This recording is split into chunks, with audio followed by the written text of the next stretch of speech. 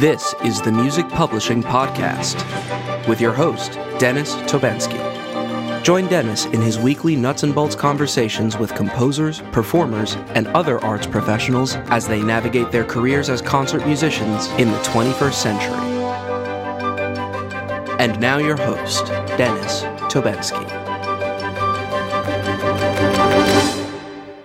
Hello, and welcome to the Music Publishing Podcast. This week marks the 6-month anniversary of the show, and so to deal with that, I'm joined by not a musician this week. I'm joined by my friend Jay Venute. Welcome to the show, Jay. Hi, thank you. Jay is, like I said, not a musician. He's a visual artist, and he's a good friend who listens to the show, and I get a lot of feedback from him on it. We talk. Well, I talk endlessly about the show. I listen and talk back. I'm used to talking so much. You do it well. So you know, even though you're not a musician, Jay, introduce yourself to the lovely listeners. Hi, lovely listeners. My name is Jay Venute. I am not a musician at all. I know nothing about it. Music is a foreign language to me. I'm a visual artist. I'm lately a watercolor painter. I paint largely birds, as Dennis knows. And I couldn't tell you why that's happened, but it has. I was a cartoonist for a really long time. I did a cartoon called Doodle Park for about 5 years, and that morphed into me painting a lot of wisecracking birds, which is what I do now. And they're great. We own one. Right. That was a year ago this week. Yeah, that was. One. Yeah, because you met Darian about this time last year. I met Darian in the beginning. I met you like this week last year. Yeah. Yeah. You know how time flies. I know. Look at that. Yeah, we're commemorating that anniversary Look too. Look at that. I know. So much going on. Inadvertently. And of course, celebrating with a drink. Woohoo! Clink. Always with a drink. So. Pause for drink. So yeah, I figured we'd talk a little bit about the history of the show, how it came to be, and the big thing here for this week. It's become a little bit of a tradition with the podcasters that I hang out with online at the 6-month mark to do what I've learned in the past 6 months, or really for me, kind of past year leading up to this. So I'm going to kind of talk at you for a little bit and interject as you will. So the show came about. I used to write this series of blog posts called The Composer's Guide to Doing Business, which is, I think it's no secret that that's going to be the name of my new second podcast. Yay, second podcast. Yeah. I've been talking about this for months now, and I all I need is the voiceover for the opening segment. Lena has it, and so she's working on that. But I wrote those articles for 2.5-3 years, and that was a lot of fun. I got some pretty decent exposure out of that, and the claim to fame there is that the Peabody Conservatory is like music entrepreneurship center. I forget what they're called, but they have this resource that they put out every couple of years, and or this whole list of things, resources for composers, and the Composer's Guide is the top one. So the Peabody yay! Conservatory, I love that name. I know, at Johns Hopkins University. Higher learning. Johns. Yeah. Johns. I can never remember. It sounds weird, but it's a possessive. Johns Hopkins. Yeah. It's Johns. So I wrote that for a while. Ended that last year, 2015. It just got to be a lot. It was a lot of work. Mm-hmm. It started to feel like composing.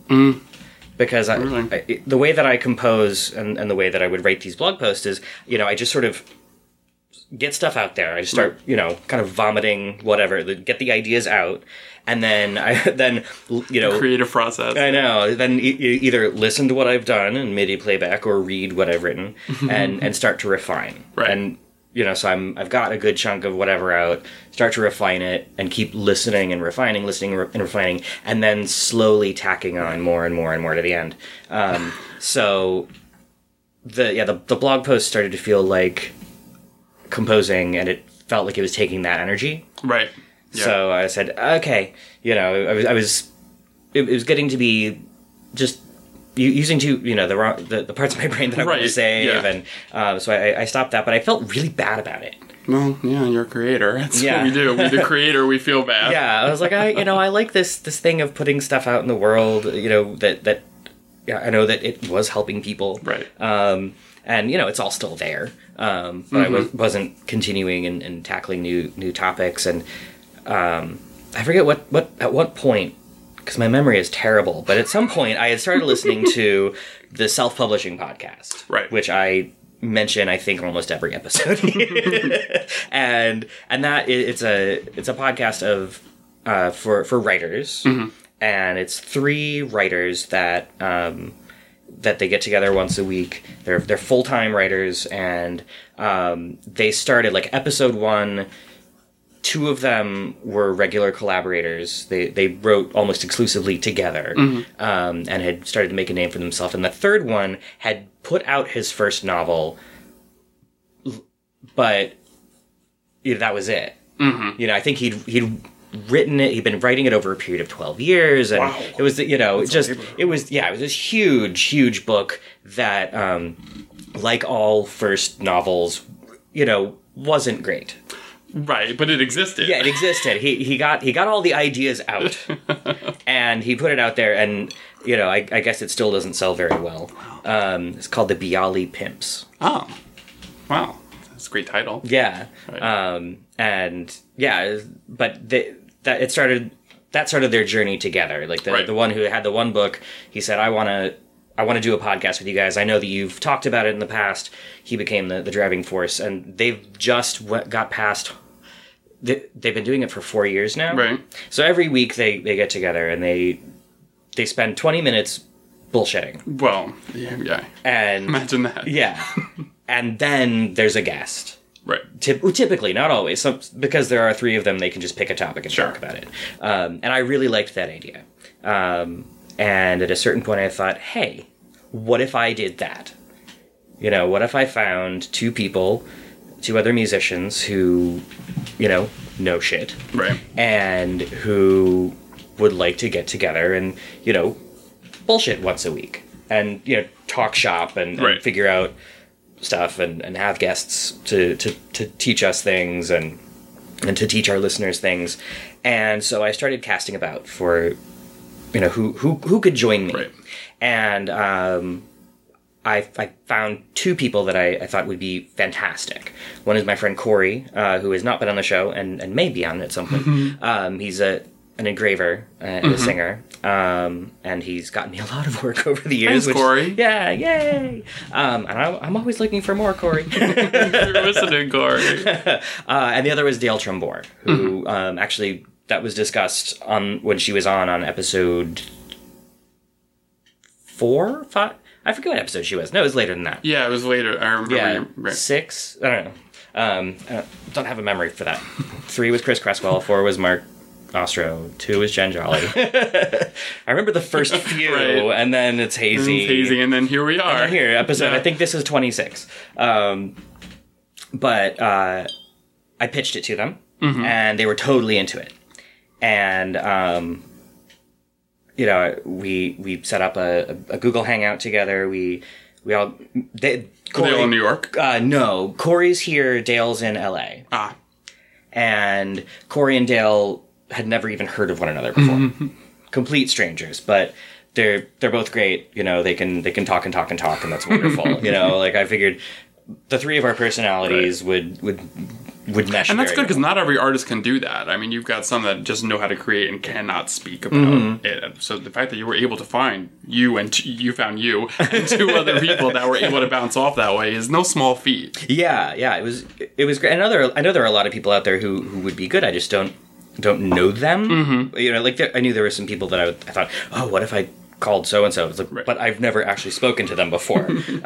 So they're going to be like, yeah, right. And what if our rapport is just horrible? Yeah. What if it turns out we don't like each other? Yeah. So we had this little Google Hangout, and it was fun when we said, all right, let's meet again. Mm-hmm. You know, I think somebody had stuff going on for like a month. Of course. So it's like, all right, let's meet again in like a month.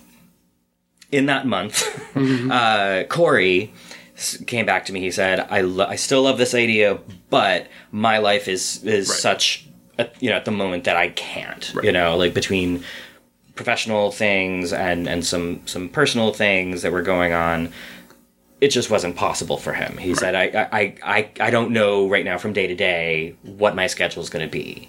And that had been, I'd known that to be the case. We worked together on some projects, and it would be, all right, we're going to meet tomorrow. And then in the morning, I can't meet today. Right. So I was like, okay, I understand. So he pulled out.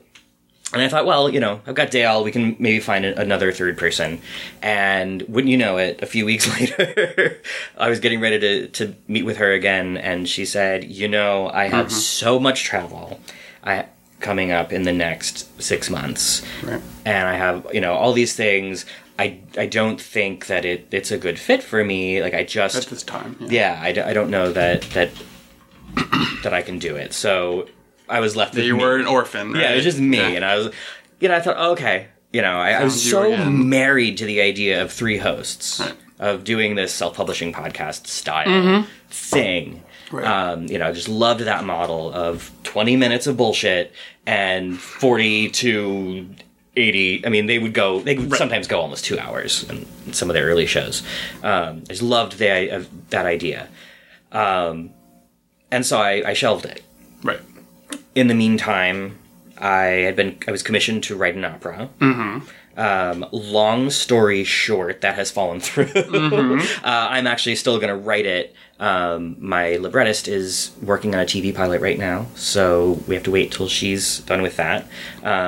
But that was a very stressful time when it was made clear that this isn't going to work out. Mm-hmm. So this past March 2016, I was waiting to hear back from this opera company, and I realized this isn't going to work. I was out for a walk through Astoria, just like... As you do. As I do. I pop in, self-publishing podcast. Well, a thing that happened this past year is I listened to the entire 4-year history of that show. Right, you really condensed that. Yeah, I right. just did it.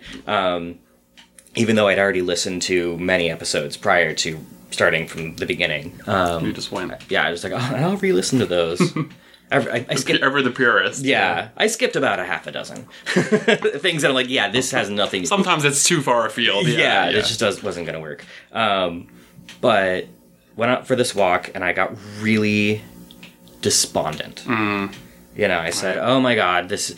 March, the worst month of the year. Yeah, like everything's like... I was born in March, I can say that. Oh, yeah. Everyone who's born in March, please don't hate me. That makes it the shittiest month. It is, it's a horrible month. Not to get sidetracked, but it's like that winter is about to end. Oh, I know. It just gives itself to despondent thoughts things like that. Yeah, it was kind of a cold day, I think, and... So I don't know why I was walking, because I hate the cold. But yeah, to get out, I've done it. Yeah, I was just out and listening to an episode, and then I just pulled the earbuds out and just walked in silence. Right. with my thoughts, and I was kind of... That's when you know it's serious. Yeah, that's when suddenly the noise gets too much, yeah. Yeah, like I can't concentrate. We're New Yorkers, we never don't have noise. I know. Suddenly it's like... Yeah. I need to be with my thoughts, right. and yeah, just going around in circles in my head and getting more and more upset. Went to... my favorite bar, Domini's. Hi, Domini. Shout out to Domini's. Where the drinks are cheap and strong. Just like us. Yeah. Went over there, and Darian met me after he got out of work. He met me for a drink, and I think I'd been texting that I was feeling a little upset, and mostly over the opera stuff. Right. But he got there, I was already like at least one drink in, and started talking about it, and I let loose. I was so upset, so frustrated about all this stuff. Right. And I think at some point I broke down and cried for a little bit. And his response to all of this was, you know what? You don't need these other... You don't need other hosts to do this show. You know, just do it. Do it. Yeah. He said, he's like, you're one of the most capable people I know, so just do it. So that actually... The very next day, I sat down, you know, with Google Drive, opened up a spreadsheet, and made a list of potential guests. Right. And I just started going and setting all this up. I already knew the cost in advance. I when I pitched it to Corey and Dale, right? You had that. I had documents already saying this is the monthly cost. We can offset it with this down the road. Blah blah. Like I had the plan. Like this is the tech we need. This is what it's going to cost. So I did it. I just said, having that outside voice say, right. You can do this. You should do it. I think it's important in general and for you. So do it. Apparently that was all you needed because the next day. It was, and the wheels were already turning that night, but turning drunkenly. So. Right, so they were creaking and sparking, Though I feel like I do some of my best thinking when I'm drunk. I love talking. I love talking business over drinks and dreaming. I'm bad at that sober. Yeah, but I get a few drinks in me that I tend to be fine. And hopefully I remember what I said. Yeah. Well, it was drinks that sparked the record label. Right. Yeah, Mark and I sat down. I mean, I had the idea. Right. And pitched it to him over drinks. And right. And then it went from like, let's record an album to let's start a record label and here's the first 5 albums. Right. So record label, podcast, I mean, you're going to get a trifecta. I know. Yeah. I guess you can't go wrong with booze. Really? You really get it. Just kind of like, it oils the gears in your mind, you know? So yeah, I jumped into it and I started emailing people, started, reaching out. But clearly you wanted to do it too. I mean, Darian was great to give you that push, but the fact that you reacted that quickly showed that, you were primed to do it. Yeah, you just needed a little kick at the nest and then I feel for me and I think for a lot of people sometimes there's the whole like I want to do this and I'm basically ready to do it, but not until somebody tells me to do it. Right. Sometimes it's easier to react than act, to have somebody to have that validation. Right. To say, this is you can do this. Yeah, this isn't a stupid idea. Right. That's the biggest thing for an artist is how valid is my idea, regardless of what the art is. And for someone to sit there and then say, yes, you can do this and you should. Well, it's like the sky opens up and like God just touched you. You're like, oh, right, here I go. Yeah. And he I forget what else. He said something about something else in there that made it even easier to sort of say yes to the project. And it was whatever it was small. But I think I also said, well, you have to write the theme music. And I have ideas about that. I was like, okay, so he did. And I love the theme music. I do too. It's my ringtone. It's jaunty. It's my ringtone without the voiceover, which Darian also does. Darian also does the voiceover. So yeah, and that did it. And as I was preparing to really start, I had the first few guests lined up. Alex Shapiro was ready to do it. I just had to sort of say when. Right. Jen Jolly was into it. We just had to schedule it, and I think I even reached out to Chris Cresswell already. And I happened to be listening. I was walking through Midtown at night for some reason. Walking. I remember walking. I think I passed the tower that shall not be named. I'm sure I don't know what you're talking about. That was back when you could pass it. Yeah. Now it's,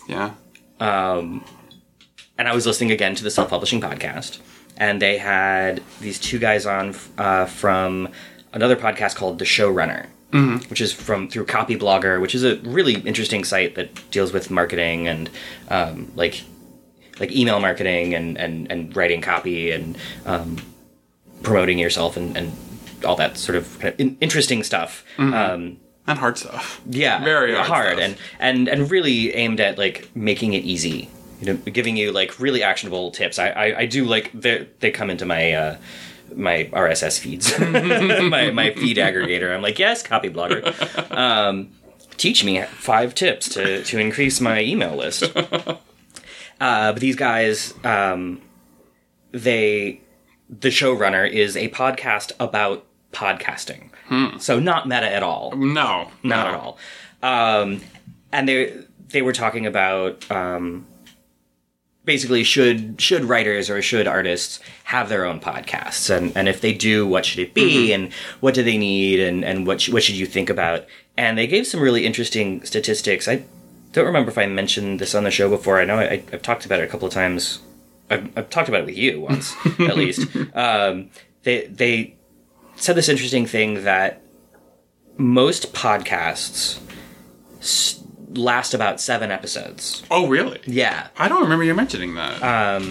At the 7 episode mark, like somewhere around like 90%, somewhere around 90% of podcasts end at that mark. Right. Because and leading up 7.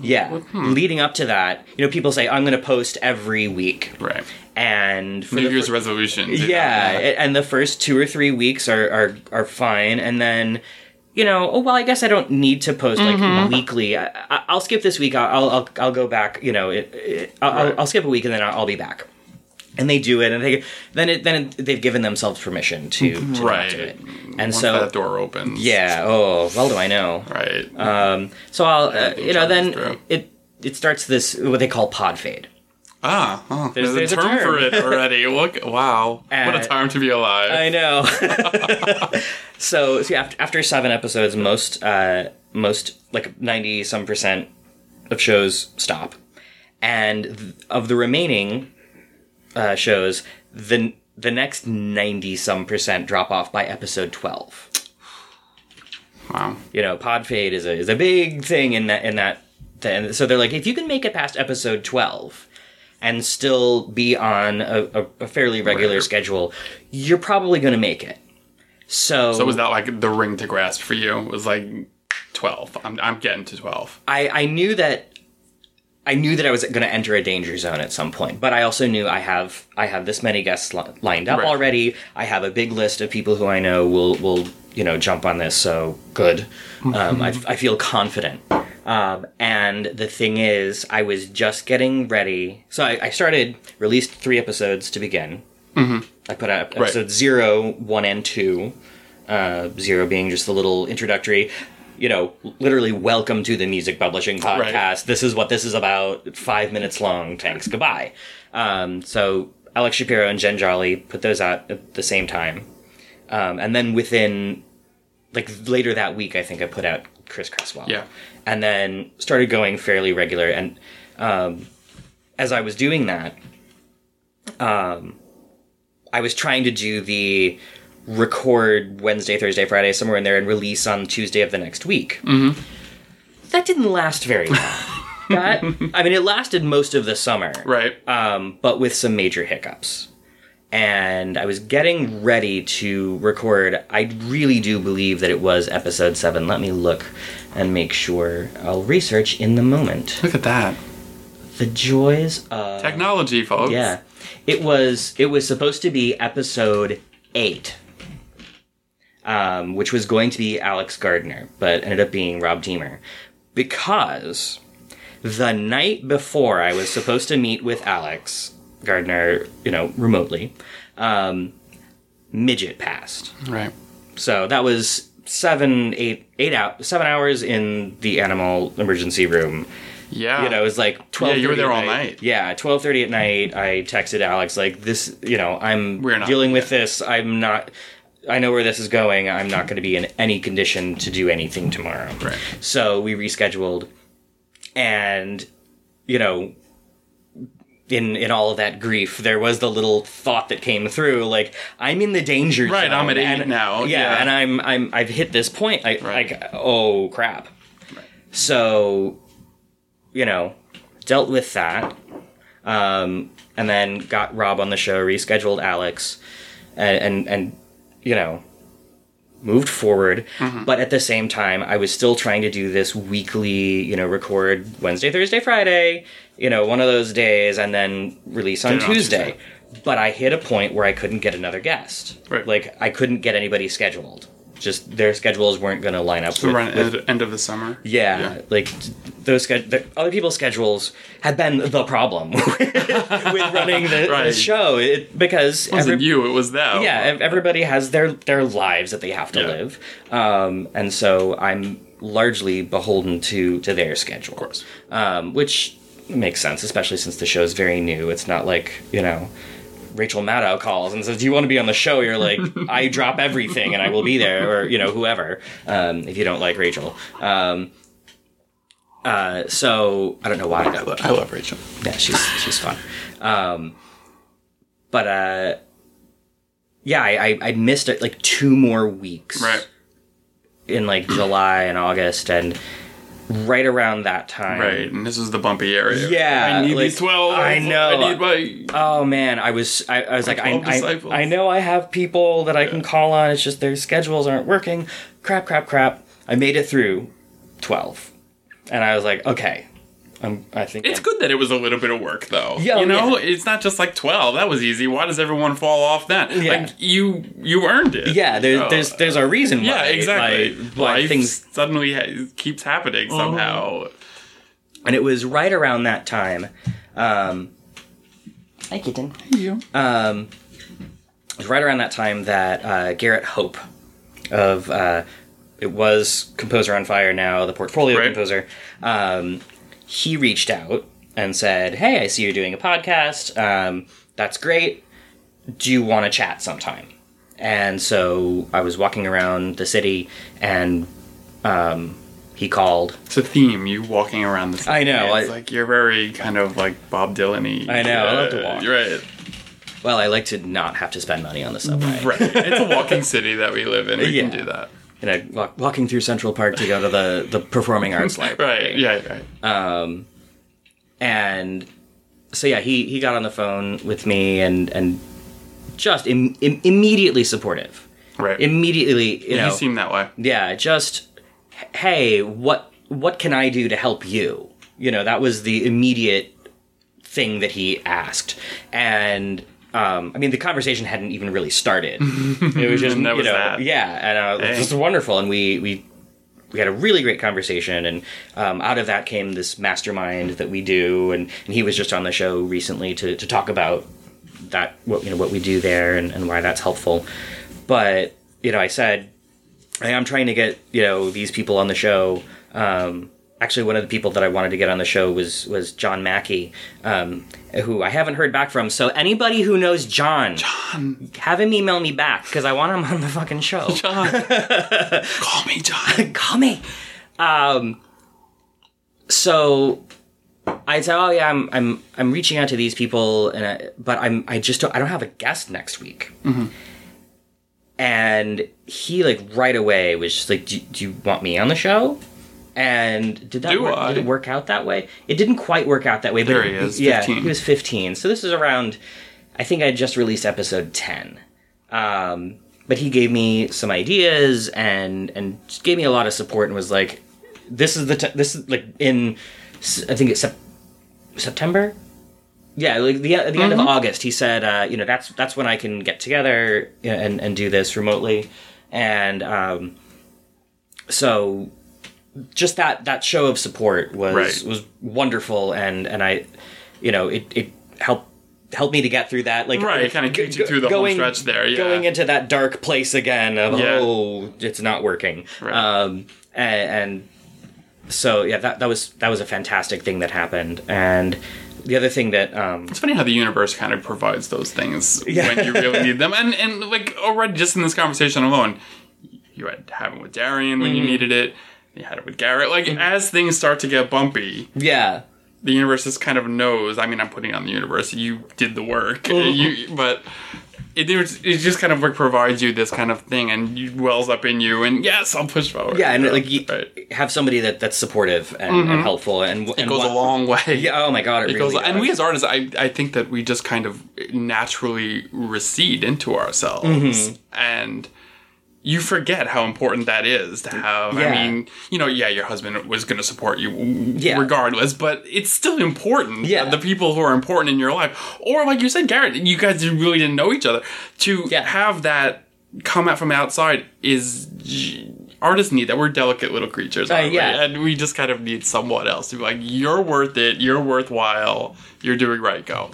Yeah, and what really caught me completely off guard, the thing that, I got to the library and I was sitting there, we're chatting, and at one point he just sort of stopped, and he said, so, I mean, we're doing podcasts on really similar topics. Are you upset that I'm doing the same thing as you? And I thought, and I'm sure I even said, like, I think he said, like, he didn't say, like, he said, are you upset that I'm doing the same thing as you? I'm like, listen, I'm muscling in on your territory. Right. You've been doing this. It dawned on me to be upset. Yeah, like, I'm afraid that you're upset that I'm, like, coming in on your territory. He's like, no, of course not. And it's like, wow, a genuinely good person. Look at you. What's wrong with you somewhere? I know. Somehow. So yeah, that was just a great conversation and a great moment in terms of like finding support. And the another thing that the showrunner people said was episode 25 is usually the point where you like hit your stride. And that was just the one you. If this is 26, you would have just done that. Yeah, I just released that one. Kitten is going to jump up. That was true. Oh, this isn't episode 20. This is episode 27. 26 was Angela Miles. You've done 27. I have a kitten who wants to crawl on me right now. Speaking of cats, we just had to bring this little dude to the vet today. He's not doing great. Poor baby. So he's going to climb all over me. He's pretty energetic right now. But you said by 25. By 25 you kind of... Oops. Ooh, there he goes. You kind of find your voice and you find your stride. I suspect... I've always sort of felt as though I had my voice early. Yeah. With this show. I think I have hit my stride about this, maybe a little earlier than this, but I think coming into this show, knowing that I wanted to like steal the idea of the self-publishing podcast, like just do but with music. Right. I think that, and knowing that these guys swear a blue streak. I mean, they say words that I don't want to say on the show. Oh my! I mean, it's just so delicate. Oh man! I mean, I will say fuck till the cows come home, but they'll go further, and I'm like, is there much worse than fuck? It's like the word from like the time you're in 7th grade. Once that door opens, the whole world is just your fucking oyster. They periodically drop the C bomb. And I'm like, that's a little charged. Yeah, that's a little much for me. That's a little charged. But yeah, they. Fuck that shit. It's like, I'll alienate listeners, but not to that degree. I can alienate listeners much better than that. Yeah, the self-publishing podcast, they I guess get a lot of, well, not a lot, they get some flack for being so for their blue language. Yeah, and there was a show that started after theirs called Rockin' Self-Publishing, and it's run by this British guy, Simon Whistler. Super smart, really great guy. And there was apparently an iTunes review. Like it has all the great stuff of the self-publishing podcast, but without the language. Oh. And so they have said consistently, if you don't like the language, you can listen to Simon. He's really great. we won't miss you if you don't like what we do. Well, so good for them for so Garrett runs a clean show. So if anybody doesn't like fuck, Garrett doesn't like fuck. I want to get that as a t-shirt. Self-publishing music publishing podcast. If anyone doesn't like fuck, listen to Garrett. Yeah, because Garrett's great. It's a long t-shirt. By this I know. Point. We got onto the back, but yeah. So yeah, and that kind of brings us up to today, where I've been wanting to do this episode. I thought, I'll do it for the week of Thanksgiving, and right now I'm in the middle. Like, I'm going into the 4th week of grand jury duty. Brad. Yeah. For the grand and jury. Yeah, that and just the holidays. I said I'm going to take a week off. I'll do my 6-month anniversary show the week after. And so here we are. That I will release this in several hours. Like, after you leave, we'll drink some more, and then I'll edit and release it. I mean, I say edit. I mean, put the music on the ends. Edit. Edit in quotes. I don't edit unless something really weird happens. Start sneezing or something. Yeah. But yeah, I think just in terms of like lessons that I've learned.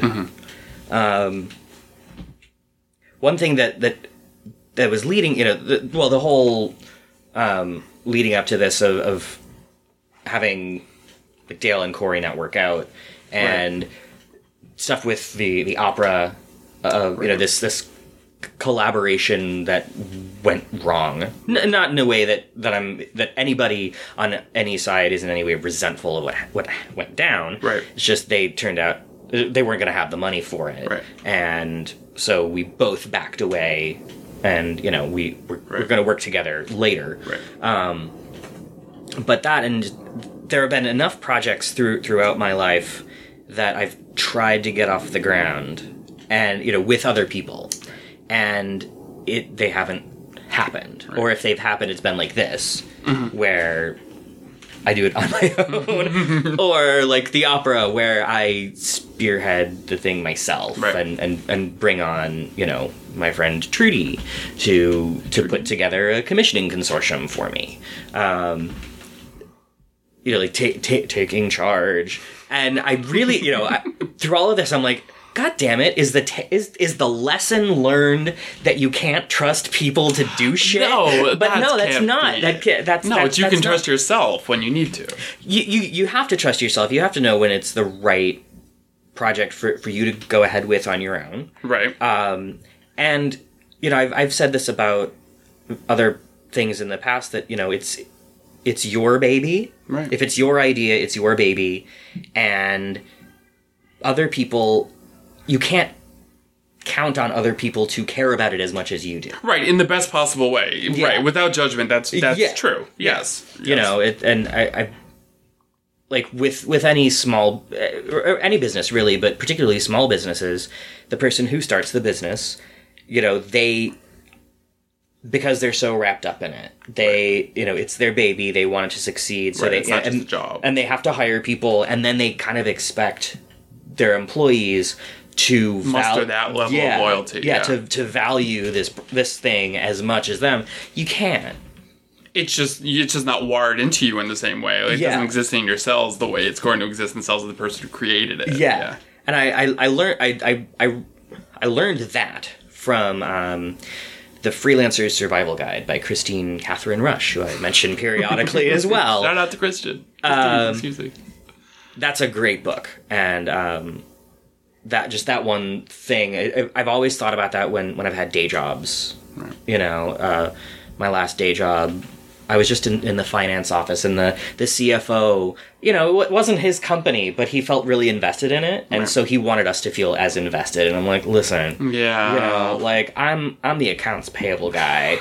Like, I show up, I do my job, I go home. Right. I'm not going to do anything bad on purpose. Yeah.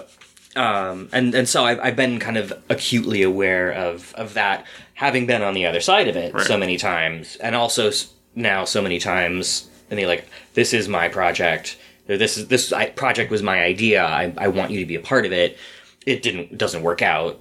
Right. You know, it's not anybody's fault. It's just that's what it is. Right. It's a professional not working out, not a personal not working out. Yeah. So yeah, like that is definitely like not the lesson that you can't trust other people. No. It's the inverse of that is that you can trust yourself as you when you need to deliver, you'll deliver. And not you, the royal the general. Yes. Yeah. But you too. Yeah, me too. We've got another cat there's a crying outside. Yeah. Oh, pistachio. But I think the other like takeaway, just like as we've been talking here, has been like you do need those moments of support. You do need those people in your life really that can just be a cheerleader in like moments of vulnerability. Right.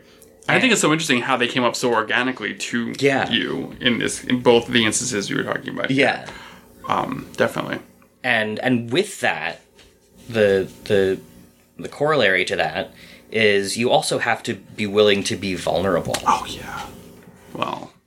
Right. And, you know, obviously with my husband I can be vulnerable. Right. But, you know, Garrett from the word go, like just encouraged that like honesty. Right. And, you know, he's always encouraged that, and he embodies that. I mean, he's very upfront about what's going on, you know, what's bothering him and what he needs help with. And that's so rare. That it is. I think amongst artists in general, it's so rare to kind of want to be seen or not be afraid to be seen as not knowing exactly what you're doing at all times. Because God forbid we look like we don't, you know, have exact control over it. I think creating is about control. I mean, you control the thing you create because you feel so out of control in the rest of the world. And then you're like, well, I must control every aspect of my art. And like you said, to have that, show that vulnerability is where you let people come in and help you out. You're not going to forge a path through the wilderness always on your own. Yeah. Yeah, it doesn't happen. No. And Garrett and I have had a lot of conversations about vulnerability, and you know how we wish that there was more vulnerability with some of the other artists that we know, that we would like, if you know, like I try to demonstrate my vulnerability, right. You know, as much as an you know, kind of leading by example, you know, I guess, right. Just saying like, yeah, like I may say, we all do the thing on Facebook and Twitter. Well, like, everybody's life is I'm perfect thrilled on Facebook. to say, of course. and Everybody's I'm life so is excited. On Facebook. Yeah, all the image crafting right, that it's cultivated, right? Yeah, that we do. But at the same time, there's a vulnerable human being behind all of that who has doubts and fears and insecurities. Well, once you post that, you still check to see how many people liked it. Oh yeah, you know? Yeah. So regardless of how confident you are in something, you wouldn't have posted it otherwise if you didn't want that hit of being liked. Yeah, Garrett and I are trying to dream up a little community building thing right now, to have artists help each other like in this community environment. But the thing that we're a little worried about is that it won't take off because people won't want to be vulnerable. Because the idea, and this was my idea again, but he's into it. It's really predicated on saying this is what I need to do, or this is what I need to learn, and being open and like sharing these things to a group. Right. I think that if you're an artist who doesn't have that in your mind already, that you're not open to feeling like there's stuff you have yet to learn, you're just going to live a very, I can't think of the right term, but a kind of very frustrated existence because you're going to be alone with your art and it may not answer that thing within you. I think that if you are looking to do that, and you're concerned about people not showing, not being ready to show a certain amount of vulnerability, I think you might be surprised how quickly an artist will allow that to happen. I think that we all put up a front of yes, I know exactly what I'm doing at all points, but it takes very little to scratch the veneer of that, and you look beneath it and suddenly see, like, yeah, there's this person behind it who just, they're creating because they feel like the rest of their life is uncontrollable, so they can control what they want here. And when you get other people around you that feel the same way and will nurture that within you, I think people will give themselves over to that really, really quickly. I know I would. I'm hoping. We're sort of daydreaming for a few more weeks before we really start to gel our stuff and maybe try to put this thing out in January, but it's all very tentative. We've only talked for like 5 minutes about it, but we're on the same page, so that's good. This whole one of the things that I'm thinking about for the future of the show. Obviously, I keep alluding to this second podcast that's gonna happen. Phantom second podcast. I know. I've got 8 episodes recorded already. I've got 50 some topics lined up to talk about. So I'm in a good position with that. Right. Just need this final thing. And speaking of like working with people, sometimes you just have to wait on people. Yeah. Like getting... It's funny how we all have our lives somehow. I know. How can that possibly be? Like getting the music for the first podcast. Like, it's my husband. I know he has a life. I know, he's constantly like, oh, he has another commercial to score. Right. Like, okay, that takes precedence because that's what keeps me in diamonds and pearls. Right. And you look lovely, by the way, in them right now. Oh, thank you. And then music for the second show. It's like waiting on that, and now waiting for the voiceover. It's like you have busy, talented people who have lots busy, of talented lives. Yeah. And who get paid for the rest of their stuff, but not for this. Right. Because these were favors. Right. Paid in gratitude. Yes. And alcohol. Ting. Ting. But yeah, like that's an interesting part of collaboration and doing these things. Sometimes you have to wait on people, and patience is difficult. Well, like you said, it's difficult to you because it's your baby, and it's suddenly like, well, my priority. Yeah. It's my thing. Yeah. It's a special thing. It is, but it's also it shows you though. I mean, yes, people can do it in their time, but look at how many people do rally around something like that between Darian and you saying Lena with doing the voiceover now. People will show up. They will come. If you build it, they will come. Mm-hmm. Yeah, it's well, in the spirit of Thanksgiving, I meant to say this at the beginning of the show. I mean, let me just say I'm thankful for the guests who have come on and for everybody who listens every week.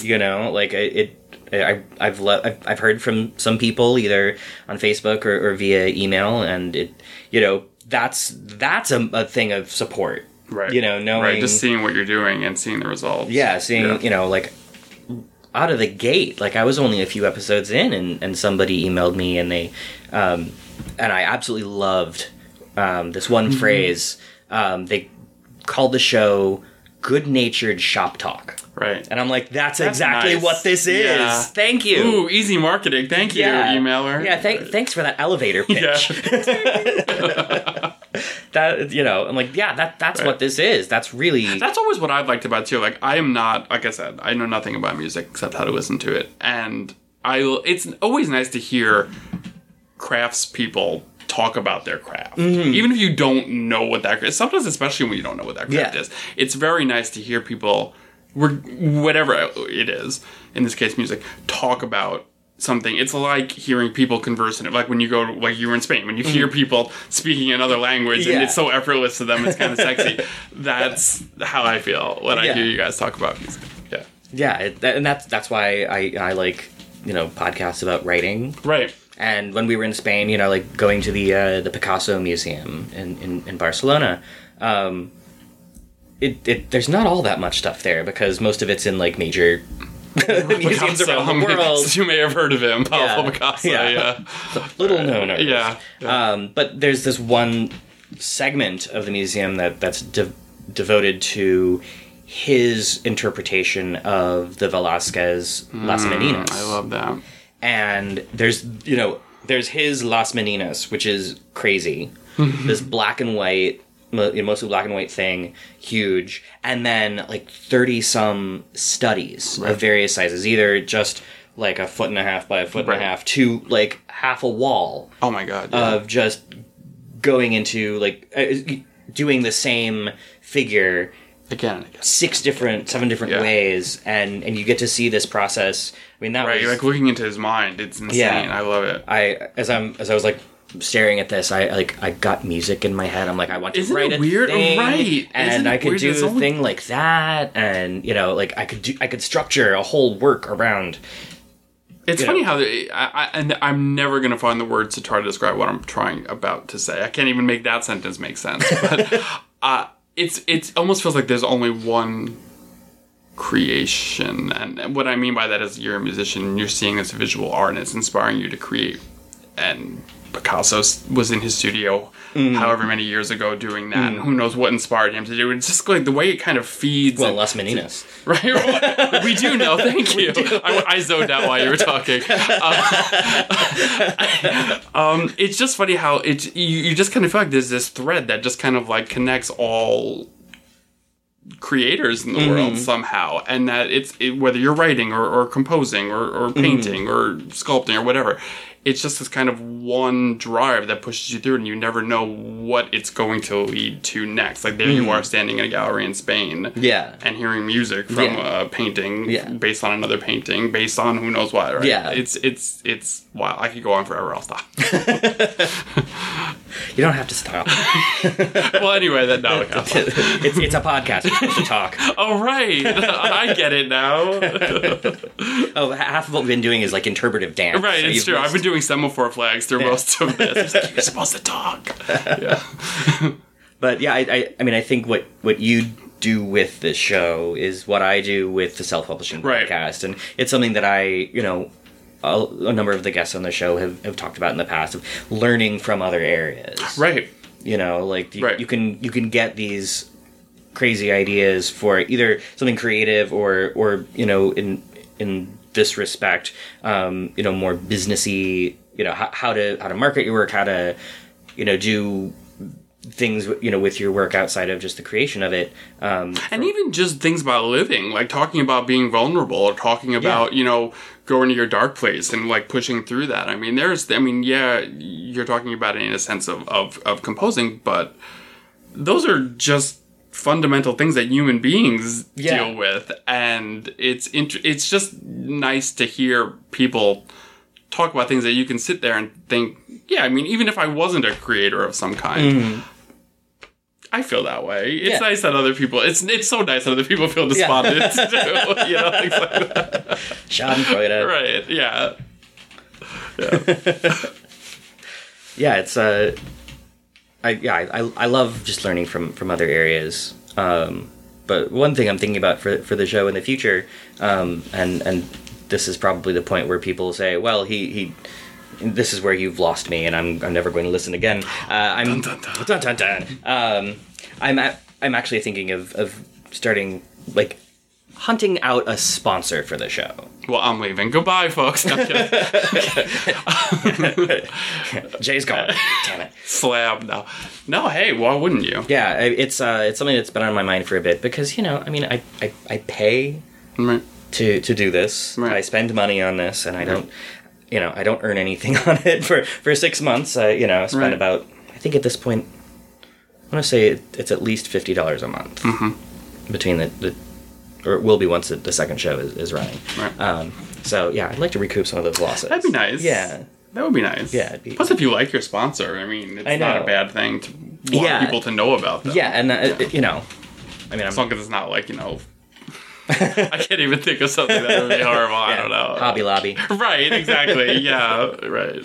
I have some ideas for companies that I'm going to reach out to and see if they're game, and they're all companies that I use myself. Right. And I think that's important. So you wouldn't be a shill. You'd actually, you're right. Yeah, it's like, that's important. Yeah. I don't want to lose respect for you.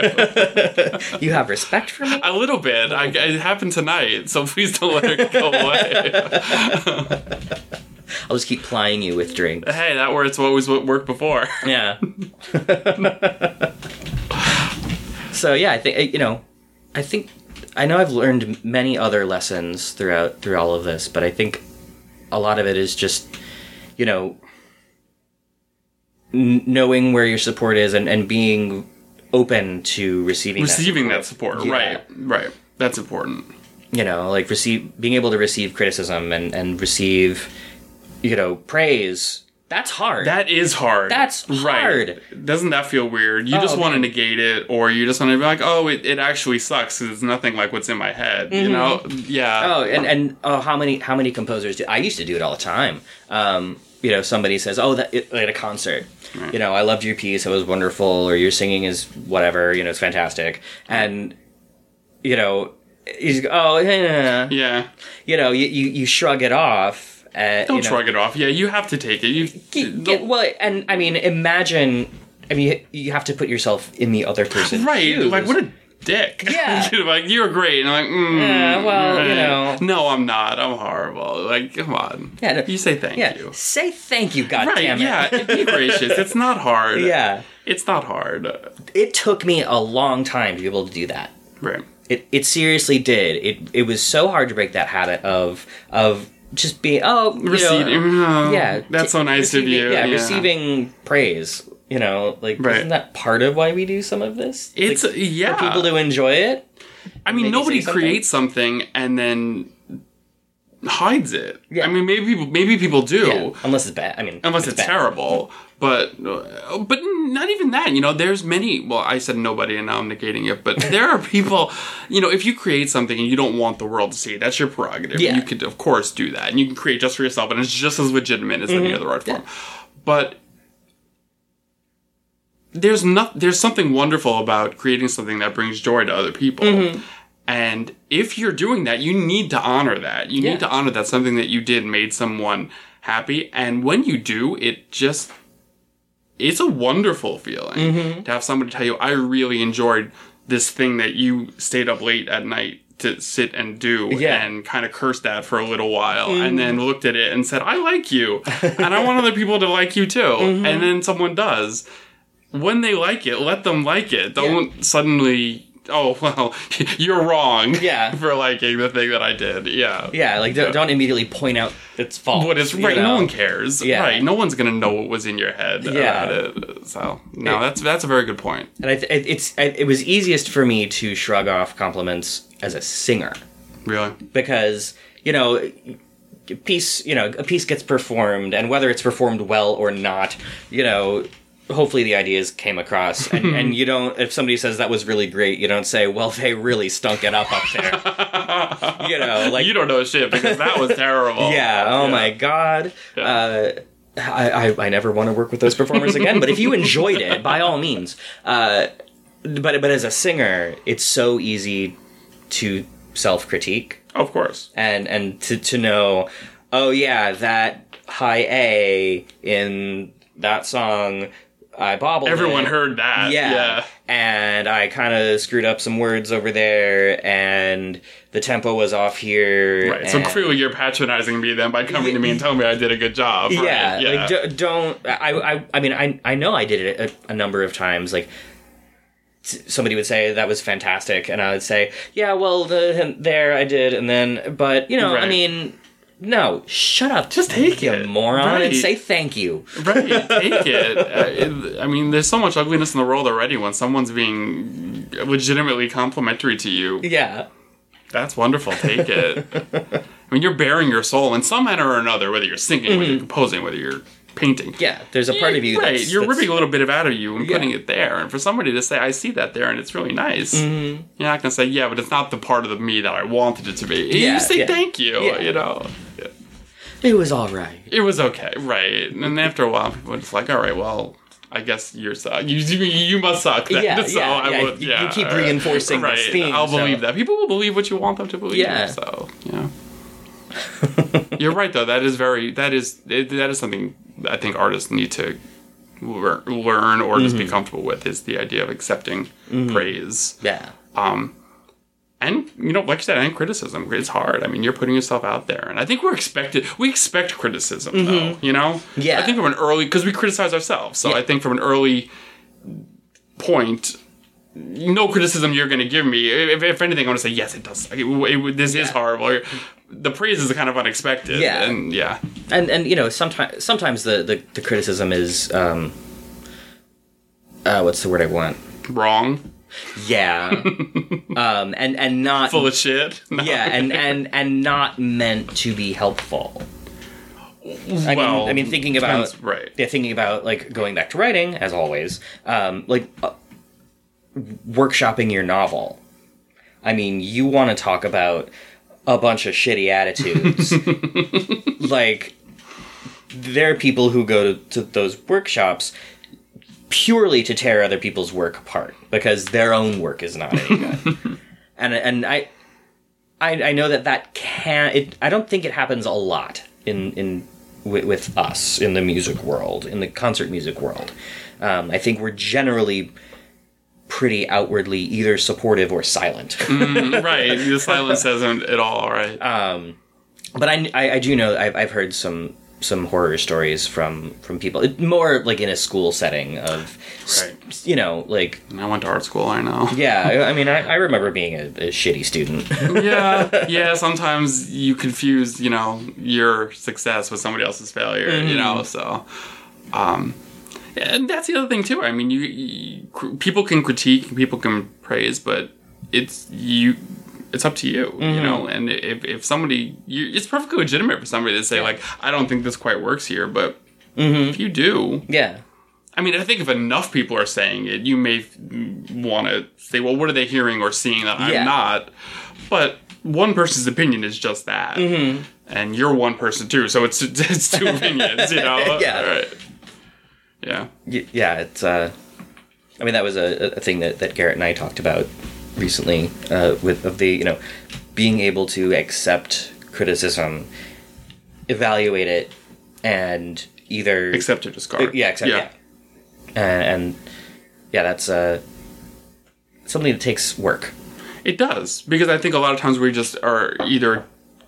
we're one camp or the other, one extreme, one pole or the other. Yeah. Of either I'm just going to reject it all because I know what I'm doing, and who are you to tell me? Yeah. Or, oh my God, you're right, this is terrible. And that's not necessarily true. Yeah. Just because somebody tells you, this doesn't quite work for me here.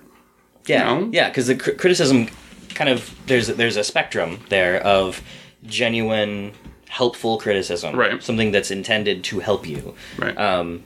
And then there's just being a hater, basically. Right. Whatever. And I would say also, even legitimate criticism, even legitimate, well-intentioned criticism can be taken with a grain of salt. And I mean, hold this very gently, because I feel like I'm not saying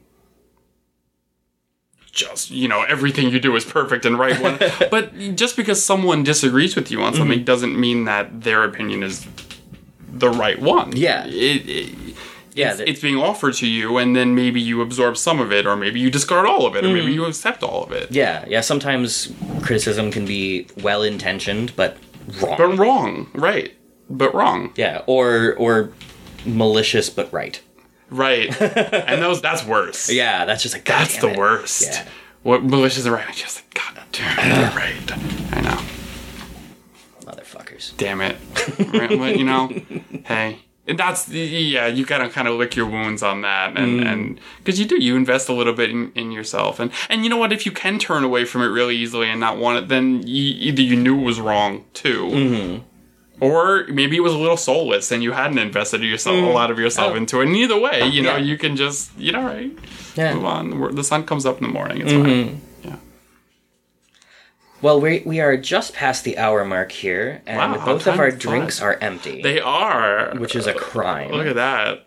If you know us, though, you know that's probably... That happened 5 minutes in. So yeah, let's wrap this baby up and pour ourselves another drink. Clink. So, thank you for Thank you. doing this. I'm honored. Thank you. This made this whole process a lot easier. I was happy to do it. Rather than me rambling for an hour. Because I love talking to myself. I do it all the time. I do it all the time, too. Oh, I mean... Dictionary.com's word of the day today was soliloquize. Okay, yeah. And it's just to talk to yourself. Yeah, like I love a soliloquy. it. I love it. And I do it all the time, too. Yeah, that actually is going to make... That fact of me is going to make this second podcast so much easier. Because that's what it is. Because it's just me talking. And when I've planned out the episodes that I've actually recorded already, and I'm planning some others, already. What I do is I get up out of this office and I pace from the living room through the kitchen, back and forth, back and forth, back and forth. My Fitbit loves me for it. Right. And I don't actually phonate. I'm not like, so and then blah, blah, blah. It's this quiet, I'm talking like this, and I'm making little whisper sounds. That's all it is. I do talk out loud. I do phonate. But at a certain point, when I really have to start, saying, okay, this is what I've worked out the ideas, now I have to actually say them, then I do actually start talking out loud, and it's really uncomfortable. Really? to actually phonate in an empty room, makes me... I guess it would be. It's a little awkward for me, but I'm getting better at it. You mean once you start recording? Well, even before that. Really? Because I talk to myself all the time. You'd think I was a crazy person. Yeah, I'll continue the pacing, and I'll try to work out. I know the points I have to hit, and I know certain turns of phrase that I want to use, and so now I just have to put it in my voice rather than just making my lips move, because the inflection is different. That would be true, wouldn't it? I never think about things like that. And that's what, it's all talking, so it's inflection, and it's really weird to do the sort of whisper talk and have an idea of what it's gonna sound like, and then realize it's never gonna sound like that's any creation. Yeah. Right. Yeah. There's the idea of it, and there's the reality of it, and you just hope that even though I'm whispering it exactly the words I want to say, and then when I actually... It's bizarre. But, yeah. But yeah, doing this by the idea of recording an hour of just me... Because I repeat myself endlessly, too, when I talk to myself. Oh my god, we all do. Because we don't mind. Yeah, I'll say that... I'll work out an idea and just... Right, because it's just you. You have all the time in the world. Yeah. You know the point already. It's go back to the beginning and start over. I was a little afraid that I would start doing that. Forget, I'm recording. 4 a.m. and you're still going. This was very helpful for me. So this is, the thing that happens at the end is, where can we find you to see? Your birds are only on Facebook. They are. I sell prints of them. I've got a little shop on Etsy. If anybody goes to Etsy and searches the term jerk birds, like jerk chicken, but jerk birds, they're there. They're not all there. I just actually looked on today, and there's actually... the ones I like the best I haven't put up yet. Yeah. Not intentionally, I just haven't done it. So they're there, and if any of you are my Facebook friends, you've seen them too. My comic is still up, doodlepark.com. I haven't done it. 2016 was the year I did not do a single one. Oh, wow. Yeah. From 2010 to 2014, I did one a day, every day. That's right. And then 2015, I got a little burnt out, and I started painting birds. And 2016 was the first year I didn't touch it at all. But there are 5 years worth of comics there, and I do eventually intend to return to it. I did a lot of work on it, and I actually really love it. It's kind of, it's a little child to me, but we'll get along better when I go back to it. But doodlepark.com is where 5 years of my life is. So if anybody wants to check it out, go right ahead. Yeah. And you're hopefully, we talked about this over the summer, hopefully going to turn the birds into a book. I am. The working title was The Snarky Ornithologist Guide to Jerk Birds, which I came up with walking down the street with Joe, my partner, and it just flew out of my head. And I said, oh, that's good. I think I actually might have to do that. Yes. Yeah, I actually want to tap you as a resource for that, so I'm going to discuss that with you. Yeah. We should make that happen because I want that out there. I do too, actually, and I just did another one today, and it's my favorite so far. So I love that, by the way. And not to go off on tangent again, but when you create and the thing you created is like, this is my best one. Yeah, that's rare because that doesn't always happen. Yeah, and then you do another one, you're like, oh, this is my best one. Yeah, that doesn't last always. So when it does, that's a nice fact. I'm in that little valley right now, but eventually I fall out of it. Yeah, I feel like my last two things are in like, this might be the best. And this one's good. Yeah, when that happens, folks, let it happen because it doesn't always happen. Yeah, I went back and I've been listening to those a little bit, but then the one that preceded them, I'm like, oh. Yeah, there's a little missteps, some here and there. We're allowed. Yeah, I cut about a minute of it, and then I'm like, it'll work. You can salvage it. It's still good. It's still good. Yeah. It's just a little slimy. All right, so we're going to make a drink. Clink of empty glasses. So everyone, thank you as always for listening. I've got some fun guests coming up. I'm going to be talking to Rena Esmail soon. Scott Winship of New Music USA is going to be on again.